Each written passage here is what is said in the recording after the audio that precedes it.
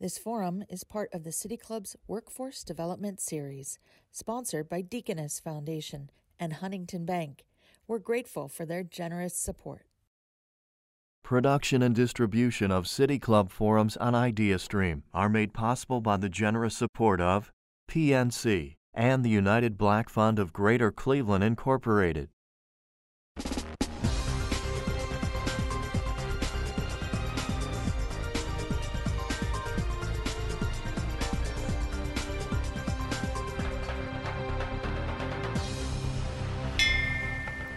Hello and welcome to the City Club of Cleveland, where we are devoted to conversations of consequence that help democracy thrive. I'm Dan Moulthrop, Chief Executive here and a proud member. Today's March 26th. You're with a virtual City Club forum. We're live from the studios of our public media partner, 90.3 WCPN IdeaStream. Big thanks to them.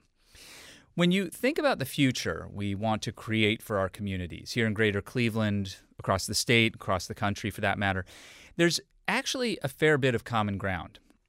I don't feel like I'm going out on a limb by saying we'd probably all like to see more people have access to more great jobs and to be able to learn the skills to succeed in those jobs.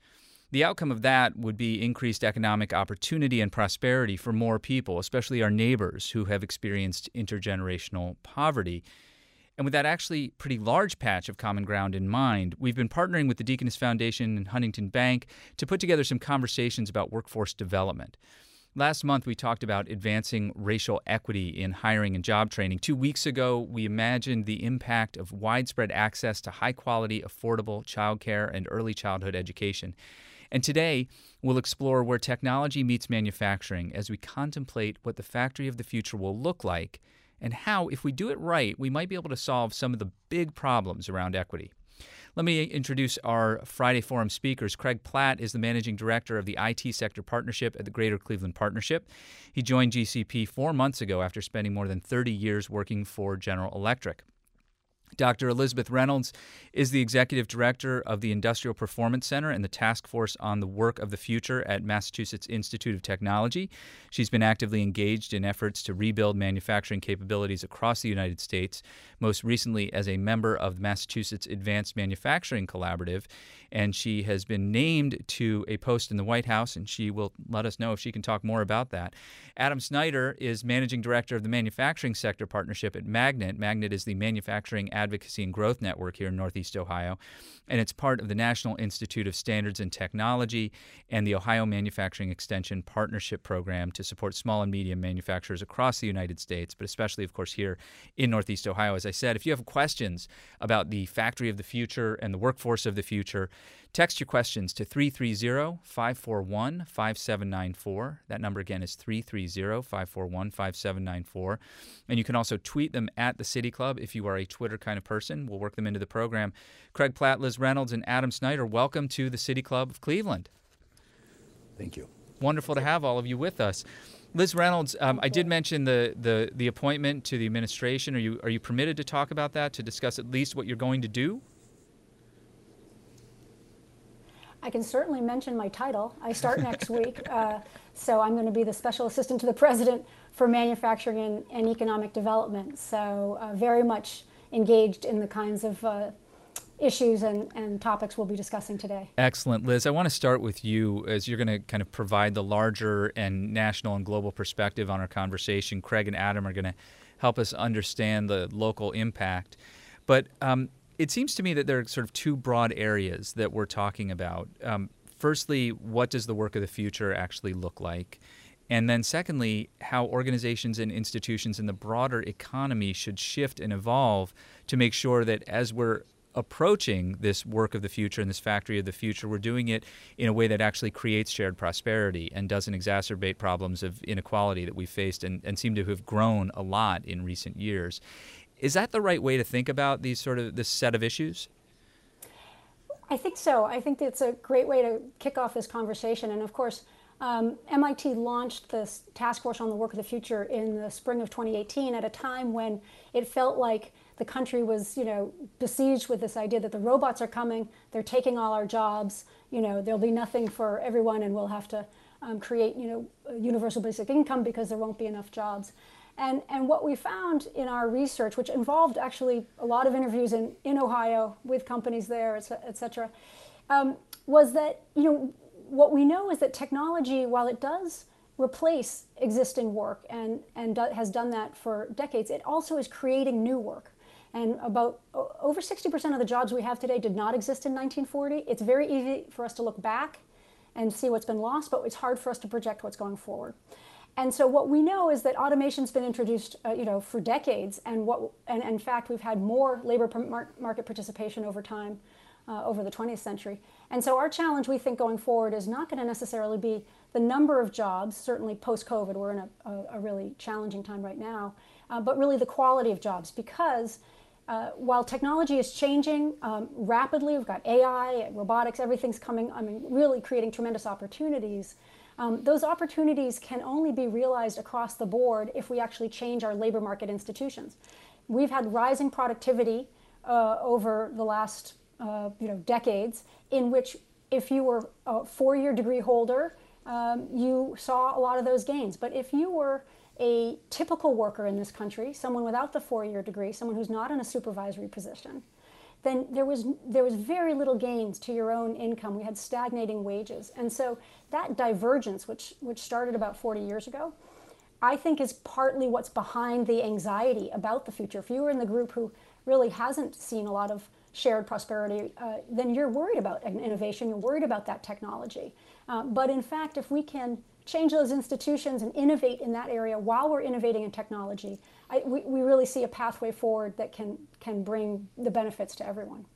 Liz Reynolds she runs the Industrial Performance Center at MIT, and she's also part of the task force on the work of the future, soon to be heading to the White House, the Biden administration, to advise the president on these issues that we're discussing today.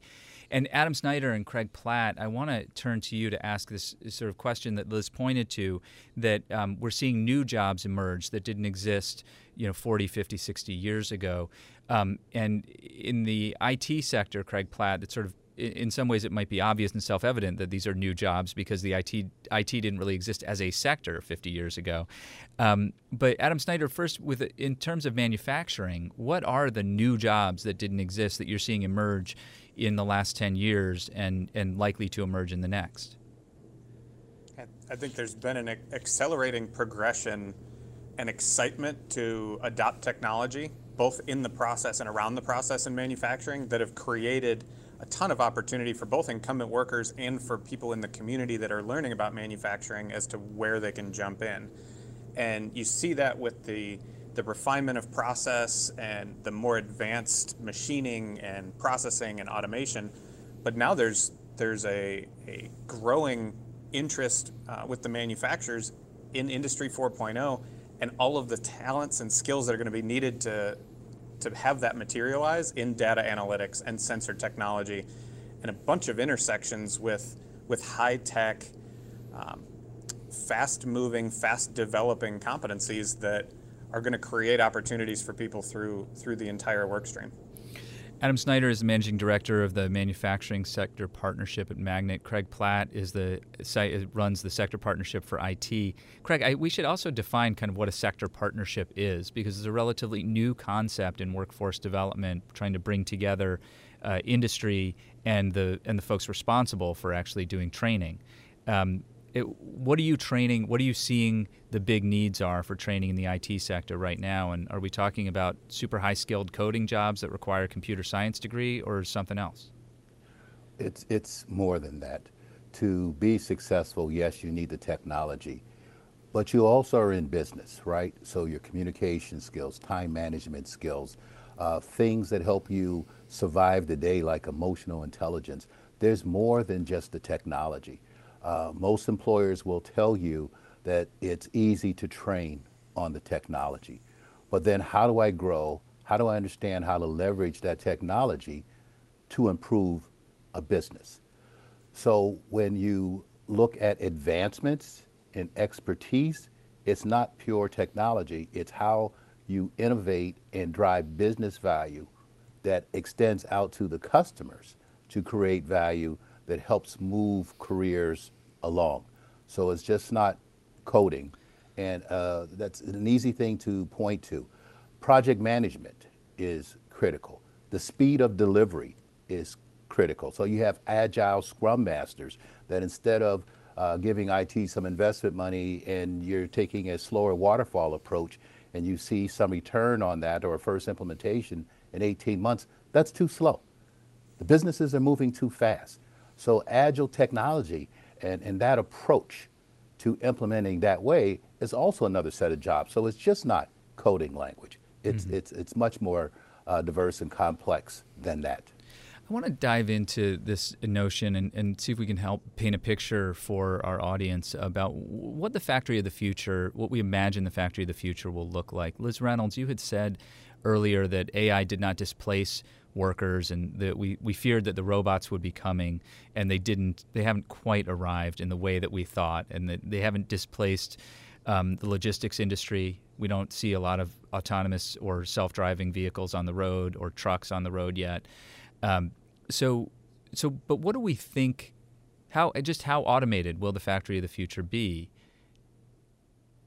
I'll leave it there. Okay. So no doubt. Look, we've had robotics. Liz, hold on a second. If you could just unmute your microphone on the live stream, that would be great. Thank you. Sure. So, Craig knows this well. We've had industrial robotics in the automotive industry for decades. I mean, automotive has been leading in that. And so, in some ways, the robots that are coming are actually involved in things like collaborative robotics, or trying to augment workers in different ways. The AI is really about generating greater insight. It's about quality. It's about safety.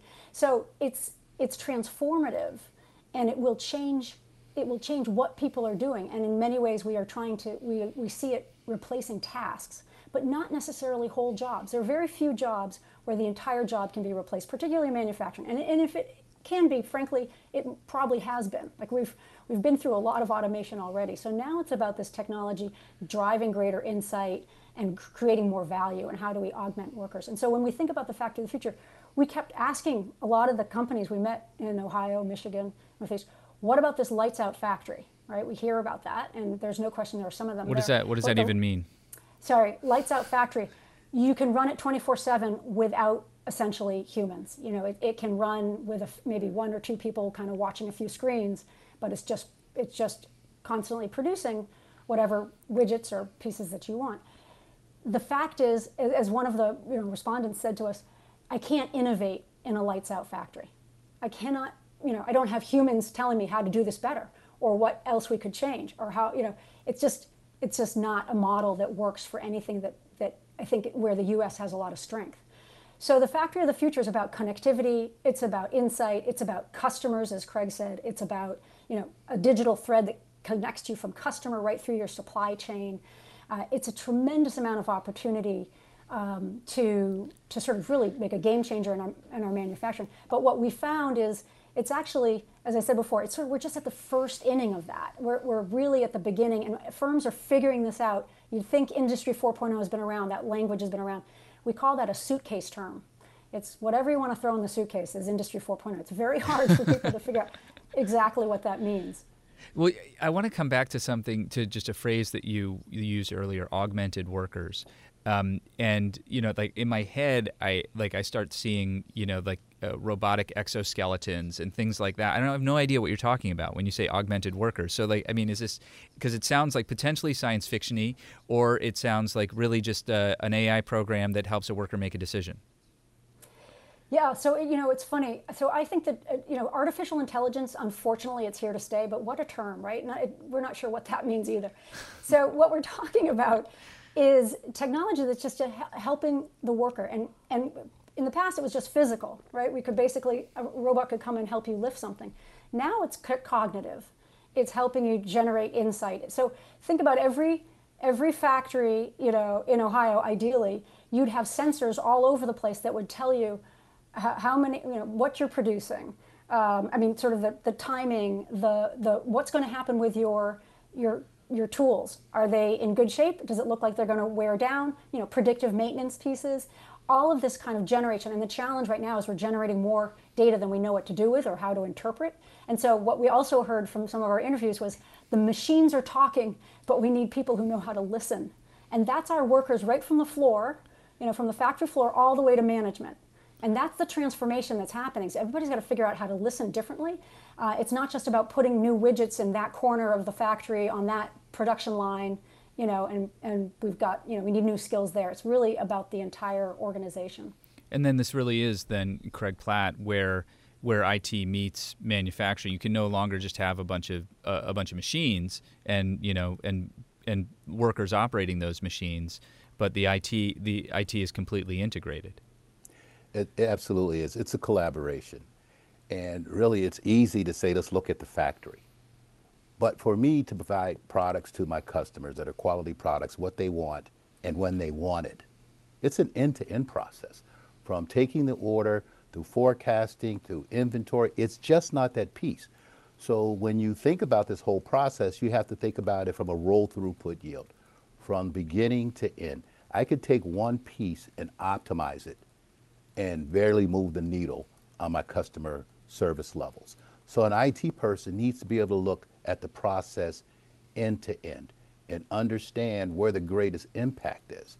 So I can spend tons of money on my factory and I keep generating errors in order entry, or my distribution logistics are off, or the forecast of materials. So it's an end-to-end system that you need to model and then digitize. So that's a collaboration. It's not write a 50-page, 100-page specification and get a brain dump of somebody. Most of the time when you're going to do that, you're going to digitize exactly what they're doing today, and there is no innovation. So your incremental benefit, you're going to get an incremental benefit, not the full benefit. Adam Snyder, when you look at the manufacturers across Ohio and across the 20-plus county region that you work in, who's doing this best? Who's got the factory of the most futuristic factory? It's really an exciting time to look at that in particular, because there are pockets of leaders that are leaning into this transformation, that are leaning into this technology adoption, and also at the same time looking at how that impacts their workforce. And I think that the takeaway for me from some of the things that Liz said and from Craig said was that there's an excitement and an opportunity here where as technologies come into play even more heavily, and in particular the bigger companies that have seen this coming and have the resources to put teams of people on the strategies and the implementation of this, they're leading and they're getting out there, and there's an opportunity for their suppliers, the small and mid-sized manufacturers, to follow along and get pulled in the wake of that transformation.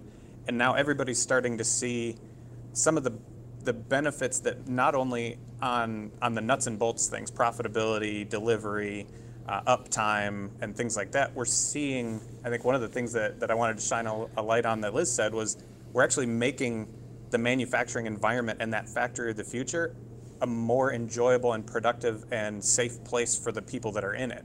Because some of those automation technologies are helping create safer processes.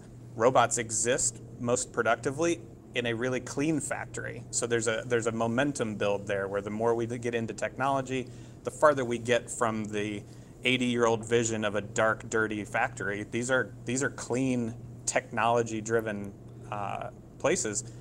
And then from a people standpoint, 30 years ago, it was the maintenance technician that knew to listen for a particular sound, or could put their hand on a machine and go, I bet that's that bearing that's going again. He was the and sensor. Now we have exactly, and now that job isn't replaced.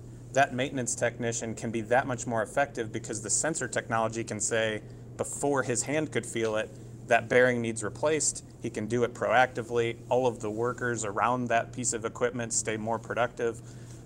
So it's really a nice momentum build that we're going through now. Adam Snyder is Managing Director of the Manufacturing Sector Partnership at Magnet. We're also talking with Craig Platt, Managing Director of the IT Sector Partnership. He's with Greater Cleveland Partnership. And Liz Reynolds, Dr. Liz Reynolds, who is Executive Director of Industrial Performance Center and the Task Force on the Work of the Future for MIT, also heading to the Biden administration to advise the President as a special assistant to the President on these issues. I want to broaden our conversation to the other. We've talked about the factory of the future, and I want to broaden our conversation to this other area that I pointed to, how organizations and institutions in the economy should shift in order to ensure that as we are evolving as the manufacturing sector, the IT sector, that we're bringing workers along with the economic prosperity that comes with that. Liz Reynolds, this was a huge topic of the Work of the Future report that you co-authored. So how do we do that?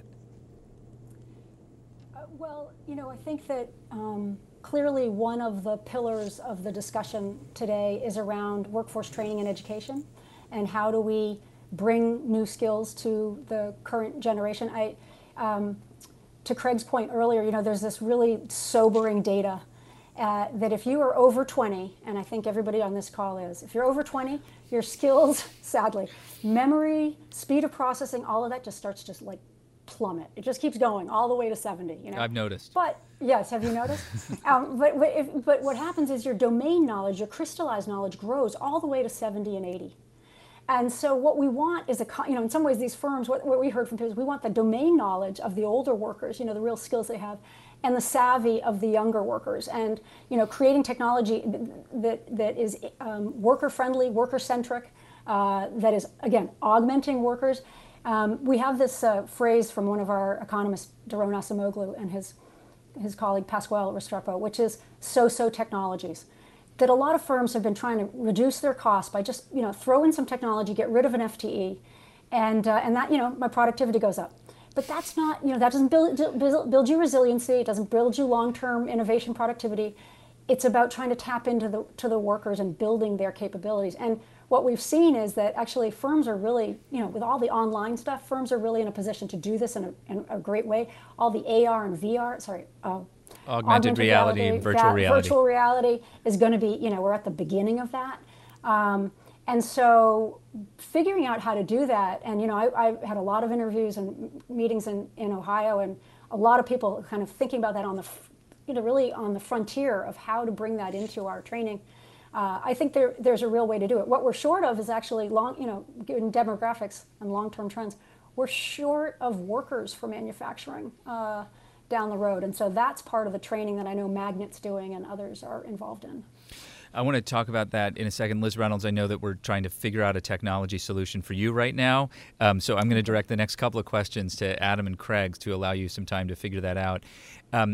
Adam, Liz just pointed to the issue that has been plaguing Northeast Ohio for as long as I've been here, which is that there's an abundance of unfilled jobs and an abundance of unemployed people, and there's a complete skills mismatch or an inability to connect people to these jobs. How are we solving that problem? Are we moving the needle on that problem at all right now, and how? Yeah. There's some great opportunities. There's a distinct reality to the fact that we have not done a good job telling our story in manufacturing. And part of the reason I jumped into this role and got and left running a manufacturing company and running plants was because of this gap and the ability to have an impact on this. And so the momentum and the gains that we're making right now in helping, in particular, younger folks and people who haven't been exposed to manufacturing see that vision of the factory of the future and get excited about it, I think is a real opportunity. We have to lean into it. Employers are leaning into it through things like the sector partnership, the Cleveland Innovation Project. We've got partners in education and workforce that are starting to see those gains and are also learning and becoming advocates in the community. And one of those transformations to me is that for years, manufacturers, we have romanticized the idea that the backyard tinkerer or mechanic that loves playing under the hood of their car easily rolls into manufacturing and they like to work with their hands, and that's the person we're looking for. And the reality of the jobs of the future is that that's not the complete skill set or the mindset. So instead of trying to, for the last 10 years, we've been trying to teach backyard mechanics how to program robots. We've now got an entire generation of folks that know the technology basics and grew up with touch screens as infants, that we could be say, hey, you can do these things and it's really cool and technology is exciting, and also look at how amazing manufacturing is and converting this raw material into a finished good, and find those folks that are inspired by that as much as we've been for the last couple decades. I want to just mention that if you have questions about the work of the future, the factory of the future, and how we make a more equitable, how we use this as an opportunity to make a more equitable future, please join our conversation with a text message to 330-541-5794. You can text your question there, 330-541-5794, or you can tweet it at the City Club. We'll work it into the program. We're coming up on the Q&A in just a minute. But Craig Platt, from the IT sector standpoint, and also from your decades of work with GE, I mean, you must have seen this this gap, this mismatch play out every day with unfilled jobs at GE. Well, it's interesting in terms of where you put your focus, and is it on an initiative that when you hit a skills gap, you go fix it, and then you move forward, then you hit a gap and you go fix it, or do you spend the time building an ecosystem? And that's what we're doing in our sector partnerships. We're building a coordinated ecosystem. There's a lot of great work going on in terms of workforce development in higher education, but is it linked to in-demand jobs, right? Is it linked to why employers think great technical resources fail in an environment, right? Is it conducive to the fit of how they work? I work best in small groups. I'm in a large-scale project. Am I going to be effective in it? So the collaboration between the employers, higher education, and also workforce developers has got to be tighter, right? You can't, hockey term, you don't skate to where the puck was or is right now. Where's it going, right? So if you're thinking about AI, you're not going to be great at AI immediately, right? Because the forerunner is you've got great data and secure data and quality in your data. So when I have an individual that I want to be a great artificial intelligence development expert, you start somewhere, right? And then to Adam's point, the other thing I'd like to touch on, he talked about the backyard mechanics and working on automobiles and the father and the daughter or the father and the son doing that, and it translates into work. Well, digital technology has to be that same way. The problem is everybody doesn't have tablets at home. The pandemic showed us that the digital divide is bigger than anybody ever expected. So you think about an educational system, when we start to talk about you're going to participate in classes virtually, but a family doesn't have the technology to connect, you say, oh my gosh, we have to fix that. But think about it, they're still playing catch up, because the other homes that have the digital technology, that have digital literacy, digital equity, when they're doing their homework, they're using the web. They're doing simulations, they're doing modeling, and there's another group of people working from a book. So it's an end-to-end process, understanding from the employers, the jobs of the future, getting that communicated all the way down, and understanding how you build those skills at an early age. My 4-year-old granddaughters have had tablets for 3 or 4 years. They can go find the movie they want, 3 screens down, 2 down. They are not nervous about the technology. Not as nervous as you are. You have, well. I'm giving you a hard time, Craig. I just try and jump in here. I just need to say right now that if you're just joining us, you're with the City Club Friday Forum. We're talking about the future of work, the future of factories, and how we can use this opportunity presented to us by the introduction of AI and other things that are drastically changing how work happens, how we can use all of this to create a more equitable future and more economic opportunity for more of our neighbors. If you'd like to join the conversation with Craig Platt of the GCP, Adam Snyder of Magnet, and Liz Reynolds of MIT and soon to be of the Biden administration, please text your question to 330-541-5794. The number again is 330-541-5794. You can also tweet it at the City Club, and we'll work it into the program. I'm going to jump in with the first couple of questions from our listeners that have come in. It appears that workers and unions are fearing job loss caused by the adoption of an investment in technology. Are manufacturers at all trying to ease these fears and provide training opportunities for current workers? Why or why not? Adam Snyder. Yeah, we are seeing an explosion of sorts in incumbent worker upskill training, and some of that is driven by our partners at the state and national level. There's tons of conversation about how do we expand apprenticeship models. Ohio has been running Tech Cred now out of the governor's office for. It appears as if we're having some internet issues. It's that kind of a day here in Greater Cleveland. And we're going to keep the conversation going a little bit.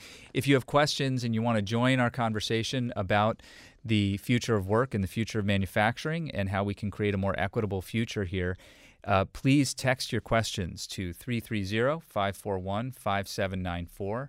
That's 330-541-5794. And you can also tweet them at the City Club, and we'll work them into the program. And Liz Reynolds, are you still with us? Can you hear me? Yeah. Oh, wonderful. Thank goodness, because otherwise I was going to be vamping for the next 10 minutes while the internet went out. But let me ask you about that question about what manufacturers and firms are actually doing. For many years, it has seemed, from my standpoint, as a total outsider to all of this, that they've been expecting that the K-12 system and the higher ed system and the community college system is going to do the job of training for them, so they could just hire the worker, and there should just be a ready supply of workers. And that hasn't worked out very well. Are you finding that firms are leaning in and hiring people who they believe to be trainable and then investing in them? Well, I think we could all say, again, it's pre-pandemic. I think we were in a very different place. We have to say that. But what we know is firms have decided that they need to lean in, and we see that. I think we've certainly seen that in a lot of the tech firms, but we're also seeing it in our manufacturing firms. I do think if you look at, it's not new news to Ohio manufacturers that there's a shortage of workers, right? This has been over a decade or so of knowing this. But what is new is the idea that actually the firms have to be coordinating and working with the institution, some of the ecosystem that Craig was talking about, and that's really where we're going to see the greatest gains. I mean, when we think about what's ahead and where we're going to find those workers, we now have to start thinking about, well, are we getting them from high school right through into training, post-secondary education? And what we know is that, we have 40% of our population has a high school degree or lower. That is not sufficient for the 21st century. It's not going to be enough. We need people to be moving into education beyond in terms of certifications or 2-year degrees, and we need employers to be part of that solution.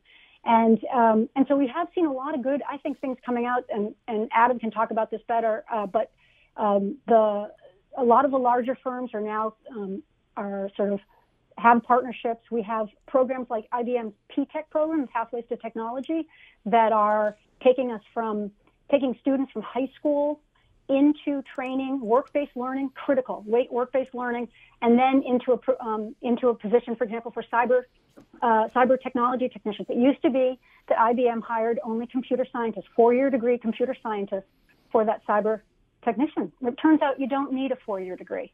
And, by the way, we lose a lot of people on that 4-year degree pathway, and they spend a lot of money. So let's create pathways to the middle that in which we're really investing in the partnership where you get the workplace learning, you get, what's interesting, the Germans have now moved into this. We want some vocational training, and we want some of that kind of theory foundational learning. And I think in the past, firms were sort of waiting for that person to just show up at their doorstep, and now they understand that they have to be part of the solution. Adam Snyder, are you seeing that here in Northeast Ohio, that firms are behaving as if they see themselves as part of the solution and working on those pathways? Yeah, the sector partnership model is a great example of employer-led, employer-engaged, employer-owned initiatives, and as a collaborative, we're seeing things happen in the ecosystem that haven't happened before because the partners know that the demand is there and that the voice of demand is setting some of the priorities. And I think on the other side of that, for years, we can now shine a light on the fact that manufacturing has been resilient and innovative somewhat inside four walls for a long time. Many companies have developed training programs internally, many more than are engaging with our community college system, many more than are engaging with the workforce system historically. So now to bring some of those things out into the open and look at where are synergies across 10 companies, where are there common skill sets where we can incorporate different earn and learn models across many companies, just creates that much more visibility to the community and that much more access for all the partners that can help bring people into those programs. Another question from the community: where are we with respect to competition and the strength, global competition, and the strength of China and their progress on these very same issues as well, and Europe for that matter? Liz Reynolds is kind of your wheelhouse. Well, I think it's fair to say that, the country has been awakened to international competition and a sense that we need to make a significant investment so that we can compete internationally in many of these technologies and these sort of emerging industries where we have a lot of competitive advantage. And that is grounded in advanced manufacturing in many ways. AI is sort of a foundational piece of it, but it's robotics, it's biomanufacturing, it's clean energy. I mean, these are areas that are growth areas where we have real strength. And so I think that our report shows that we've actually had a decline in public R&D dollars over the decades. We've had total R&D dollars have been strong and been consistent with private money, but the public side has declined. And so I think the Biden administration has made clear that they're really have a large vision for a robust R&D agenda. And so I think that will be part of what is going forward. But we do have a lot of emerging strengths here. And I personally am one who believes that that's the future for us. It's not about bringing back what was, went offshore decades ago. It's got to be about how we're building it going forward. Liz Reynolds is the executive director of the Industrial Performance Center and also with the Task Force on the Work of the Future, both at MIT. She's heading to the Biden administration to advise the president on these issues. Adam Snyder of Magnet is with us, along with Craig Platt of the Greater Cleveland Partnership, and Craig runs the IT sector partnership. Craig, in terms of IT, that would seem to be an area where in terms of IT and this issue of global competition and competition with China, that would seem to be an area of great concern for local firms. What are you hearing from the members of the sector partnership? Well, what's interesting is IT has been global for a long period of time. Mm-hmm. And the reality is employers have tapped into that technology. Businesses with global footprints, meaning having factories and customers, have naturally built up employees in those countries where the development and the preparation may be a little bit more ahead of where we are here. So in terms of an employer in IT, working virtually and having a global team that can collaborate and build solutions has been easy, as long as the network has been there. The thing that we have to remember is a lot of innovation occurs when you're actually walking through a factory and you're looking and you're questioning how it's laid out, how it's operating, why is somebody doing this? So when we don't have that there, we lose out a little bit here too. So I agree with Liz and Adam. When you build back here, it's different. It's not just bringing it back to the States or back to your community, but what are you going to do differently?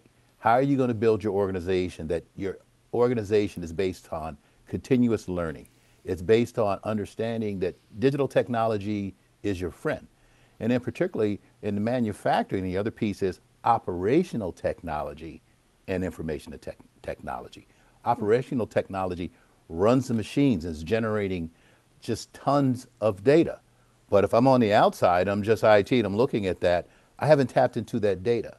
So that factory is another source of innovation. So when we build here differently, we have to build with the integration that this particular machine doing this particular job is part of the system and we need to get the data out of it, that's when you start to build a foundation where you get machine learning, artificial intelligence from the ground up. You can't just add that on top of what you have. Another question for all of you: why are capital dollars intimidated by investing in a region such as Cleveland that could be fertile ground for growth with talent and resource capacity? And I'm really interested to hear kind of from each of you about this. We're a state with flat population, very, very little population growth, certainly with respect to the rest of the country, and this challenge of attracting new businesses and business expansion is one that both of you, Craig and Adam, have colleagues have colleagues at Magnet and at GCP and at other organizations who've been working doggedly on this for years, and we still seem to struggle. What's going on? I think we're on a journey. I don't think it's this steep decline. I think we are working on what makes us a better environment, from the infrastructure to allow workers to get to their jobs, to the ideas of we have to tap in to our diverse populations. When you look at Cleveland or Cuyahoga County, and African Americans make up 30% of the population, only 9.5% are working in IT, it's telling you you're missing out. When we tap into those local resources, when we convince our students that are going to local colleges, but only 47% stay home in businesses, when we show them that the community is going to invest in them early so they realize the rich resources that are in Cleveland. So I think Cleveland is a great place to be. I built my 40-year career here, and while in Cleveland, I've seen the world from Cleveland and traveled everywhere through a great corporation. So we have a lot of great corporations. We have to make sure that people understand the opportunities in those corporations, that IT careers can take them through all of these things. But again, we have to solve some of our local issues in terms of tapping in to a population that's 30%, but represents 9.5% of the IT workforce. Liz Reynolds, this question often touches on the use of economic incentives, tax incentives, and so forth that are put together as packages for potential for employers and others, is in particular when there's a large-scale manufacturing site to be selected. What does your research tell you about how much that's driving growth in these sectors? Well, I think there is a place, there always has been a place for some incentives, but frankly, the real growth comes from what we call endogenous growth, from finding the assets and putting them together in a certain way within the region. So that is, just as Craig said, it's the talent, it's the universities, it's the businesses, and generating new growth, generating entrepreneurial opportunities from that. So, it's often a race to the bottom through a lot of the tax play, and so I think we have examples where others have said, what, that's not how we're going to compete. We're going to build our capabilities in X, and we can find examples. Let me just put out on the capital side. This is some research we did at MIT a few years ago, and it's just speaking more broadly, I think, nationally, but also to hardware, to companies that are making things.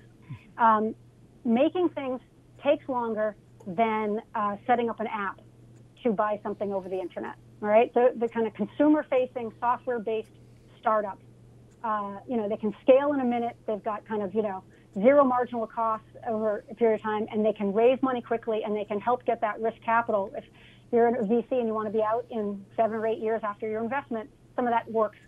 When we're making something, which we do in Ohio, which we do elsewhere, that's just not how it works. It takes much longer. And so I think what we found in some of our research is that where we have startups, really strong startups that are making things, we have a very strong ecosystem at the startup phase. They can find the capital, they can find, initial investors. But when you have to find capital for over 10 years, when you're doing something that takes longer, when it takes have a longer runway, you need more capital. You're still learning, what we call learning by building. we actually have a challenge, I think, in the country with this kind of startup ecosystem. And I think that that's something that, again, across the country, we could look for ways to sort of address that so that the startup opportunities in Ohio that are manufacturing based have access to capital to help build those companies. Adam Snyder? I would agree with both of those things. I see, to Craig's point, there's a real parallel in my mind around the perception of manufacturing and Rust Belt and the coverage that plant closures get versus the coverage that a startup gets when it hits 20 employees. That's not, there isn't a region-wide party, but a new product-based company getting to 20 employees or 50 employees, that is a huge task to go to that level. And so I think we're seeing some acknowledgments and some progress in that. Just in the last couple of weeks, Third Frontier announced some awards that are really product-centric, capital seed money through Jumpstart, through Magnet's Iterator.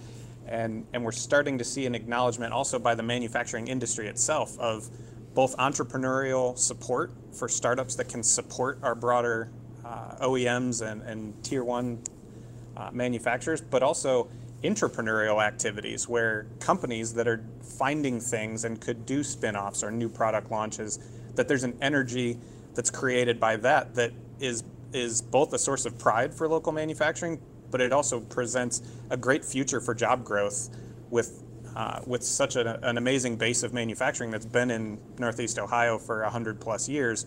There's also that opportunity to leverage that experience and the capital base of some of those companies as well.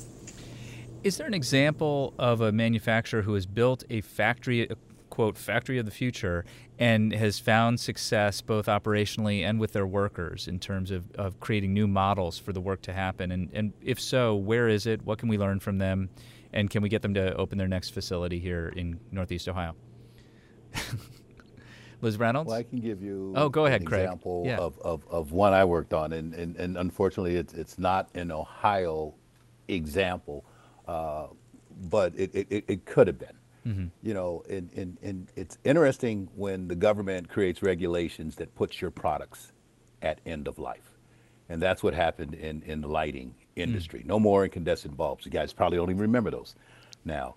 But we had to change over a factory from incandescent products to new LED lighting. LED lights have circuit boards, technology embedded them, and here's the existing workforce. We had to partner with that workforce, change how the product was assembled, change the technology that was driving it, change how the workers interacted. We put in touch screens to help them. We spent time looking and observing their work. What happened was we had a business that was service lead times were 4 to 6 weeks. And then the service levels were 60%. So we're delivering your product 4 to 6 weeks, maybe about 60% of the time. In a collaboration, end to end, working with the workers, we changed that to the lead time became 10 days. The service levels went to 95% plus. The employment in the factory increased because we were winning as a business. That's the key. You all have to be bought in the good of the business, serving quality products when the customers need them in the configuration that drives customer outcomes. That partnership became a factory of the future. Healthcare providers, large construction equipment manufacturers came to see that transformation. We reduced inventory by 17 million too. So there's cash. By the way. There's cash. And then we started replicating that model. Mm-hmm. Adam Snyder, you were trying to get in. Yeah, I appreciate the openness of where can we see a lighthouse example of this around the world, but it's a source of pride for me to talk about Parker Hannifin and Swagelok and Lincoln Electric and M7 Technologies and some of the local companies that have leaned into this hard and are doing world-class things in technology adoption and integration with their workforce into this process. And part of our responsibility at Magnet and within the sector partnership is to get that word out and help put a spotlight on these lighthouse activities so that more manufacturers can reduce their anxiety or even their risk around adoption and see the benefit, start to project the benefit specific to their piece of the value chain and which technologies and how implementing them would benefit their workforce as well as their bottom line. Liz Reynolds, I want to ask, sort of pull back to the kind of economic perspective on some of this, that the way that we're discussing this today about investing in workforce, investing in training, investing in skills, runs counter to the tendency that we've seen in what I'll sort of call in shorthand shareholder capitalism, towards more of a stakeholder capitalism kind of point of view, that this human capital is also a really important piece of the equation. Are you seeing that from your broad kind of 20,000 foot perspective? Are you seeing that shift happening like for real, or is it just kind of myth making right now? Yeah, first and foremost, I think there has been a shift in the language of firms and the way they're seeing this. I mean, if you look across the board about what some firms are doing to raise wages, to respond to some of the tensions we've seen with workers, I think it's real. And then you have the Business Roundtable just a couple summers ago, the organization representing 200 of CEOs of our largest companies in the country, saying we need to shift from the shareholder capitalism model, which has emphasized or has prioritized the shareholder as the most important stakeholder in a company, to the stakeholder capitalism, where you involve workers, you involve customers, you involve suppliers, all are part of the agenda. So I think that there's a mind shift in that direction. I think in terms of actual steps, I think we could point out to a number of things. Amazon has gotten a lot of heat for for a lot of their practices, and yet they, raised their minimum wage to 15. Walmart also in a place that had challenges now, trying to find career pathways forward.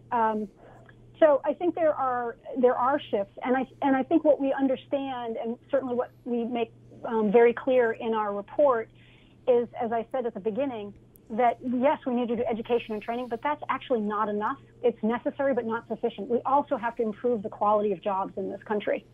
We have some of the worst paying low wage jobs in the industrialized world. If you have a low wage job in America, the same job in Canada is going to pay a third more and give you health care benefits. We just have to find a way to raise the bottom and then provide opportunities for that pathway forward. And I think that's part of this shift as well, away from the shareholder to a stakeholder view. Adam Snyder, do the firms that you work with in the network, do they talk about it in this way, or are they still concerned with the cheapest labor available? The dire state of the workforce and the ecosystem and labor force right now has pushed a lot of that thinking. And my observation is that the Amazons and the Walmarts pushing that wage up has created pressure on manufacturers to figure that out, because they'll see people leaving for 50 cents more down the street. But I also think that there's a community mindedness that rides along with all of those employers, at least with the ones that are engaged with us, that they're proud of the fact that once they figure it out, there's mechanics there, and how do our P&L rebalance in the right way, and how do we make sure that the sustainability of our entity is healthy, and also do this. And what I think we're seeing right now is that we've put the pressure, the ecosystem has put the pressure on wage increases at the entry level, and then subsequently the compression, but then there's also a reinvestment cycle. And the same way we talked about capital cycle, increasing those wages, getting the return on investment, seeing the retention gains, seeing the productivity gains from job quality that we know are there, that we have faith will come, then allows that cycle to keep going. As returns come, investments get made, those investments can get made back to the exact places we're talking about. Well, we're getting close to the end here, and I want to thank all of you for your participation today. I recognize, too, in listening to the three of you discuss this, and in particular on this last point, that we're missing a voice here. We're missing organized labor that has often played a role in setting up apprenticeship programs, at least in the trades, and has played an important role in determining or fighting for job quality. Liz, a phrase that you just used. And so clearly we've got more conversation to have on these issues. But really, Craig Platt of the Greater Cleveland Partnership, Adam Snyder of Magnet, Liz Reynolds, soon to be of the Biden administration. Congratulations again on your appointment. We look forward to hearing great news on this front from the Biden administration and maybe having you back to discuss it some more. Great. Thank you, Dan. Thank you all very much for being a part of this today. Thank you. And thank you as well for joining us here on 90.3 WCPN. We've had a great conversation about the intersection of technology and manufacturing and the future of workforce development and creating a more equitable future. Again, Craig Platt is a managing director of the IT sector partnership at the Greater Cleveland Partnership. Dr. Elizabeth Reynolds is executive director of the Industrial Performance Center at Massachusetts Institute of Technology, and Adam Snyder runs the manufacturing sector partnership at Magnet. Thanks also to members, friends, sponsors, and donors and others who support our mission to create conversations of consequence that help democracy thrive. We have 2 such conversations coming up next week. On Tuesday, we'll talk with national and regional educators about what learning loss is and what school districts are doing to mitigate it, a particularly important topic this year. And next Friday, we'll talk with political strategists about the future of the Democratic Party. You can find out more and see what else is coming up at cityclub.org, and you can check out what you missed there. Also on PBS Passport, Roku, Amazon Fire Stick, Vimeo, and of course our YouTube channel. I'm Dan Moulthrop. Stay close in your hearts, my friends. It won't be long before we can be close in person again. Our forum is now adjourned. For information on upcoming speakers or for podcasts of the City Club, go to cityclub.org.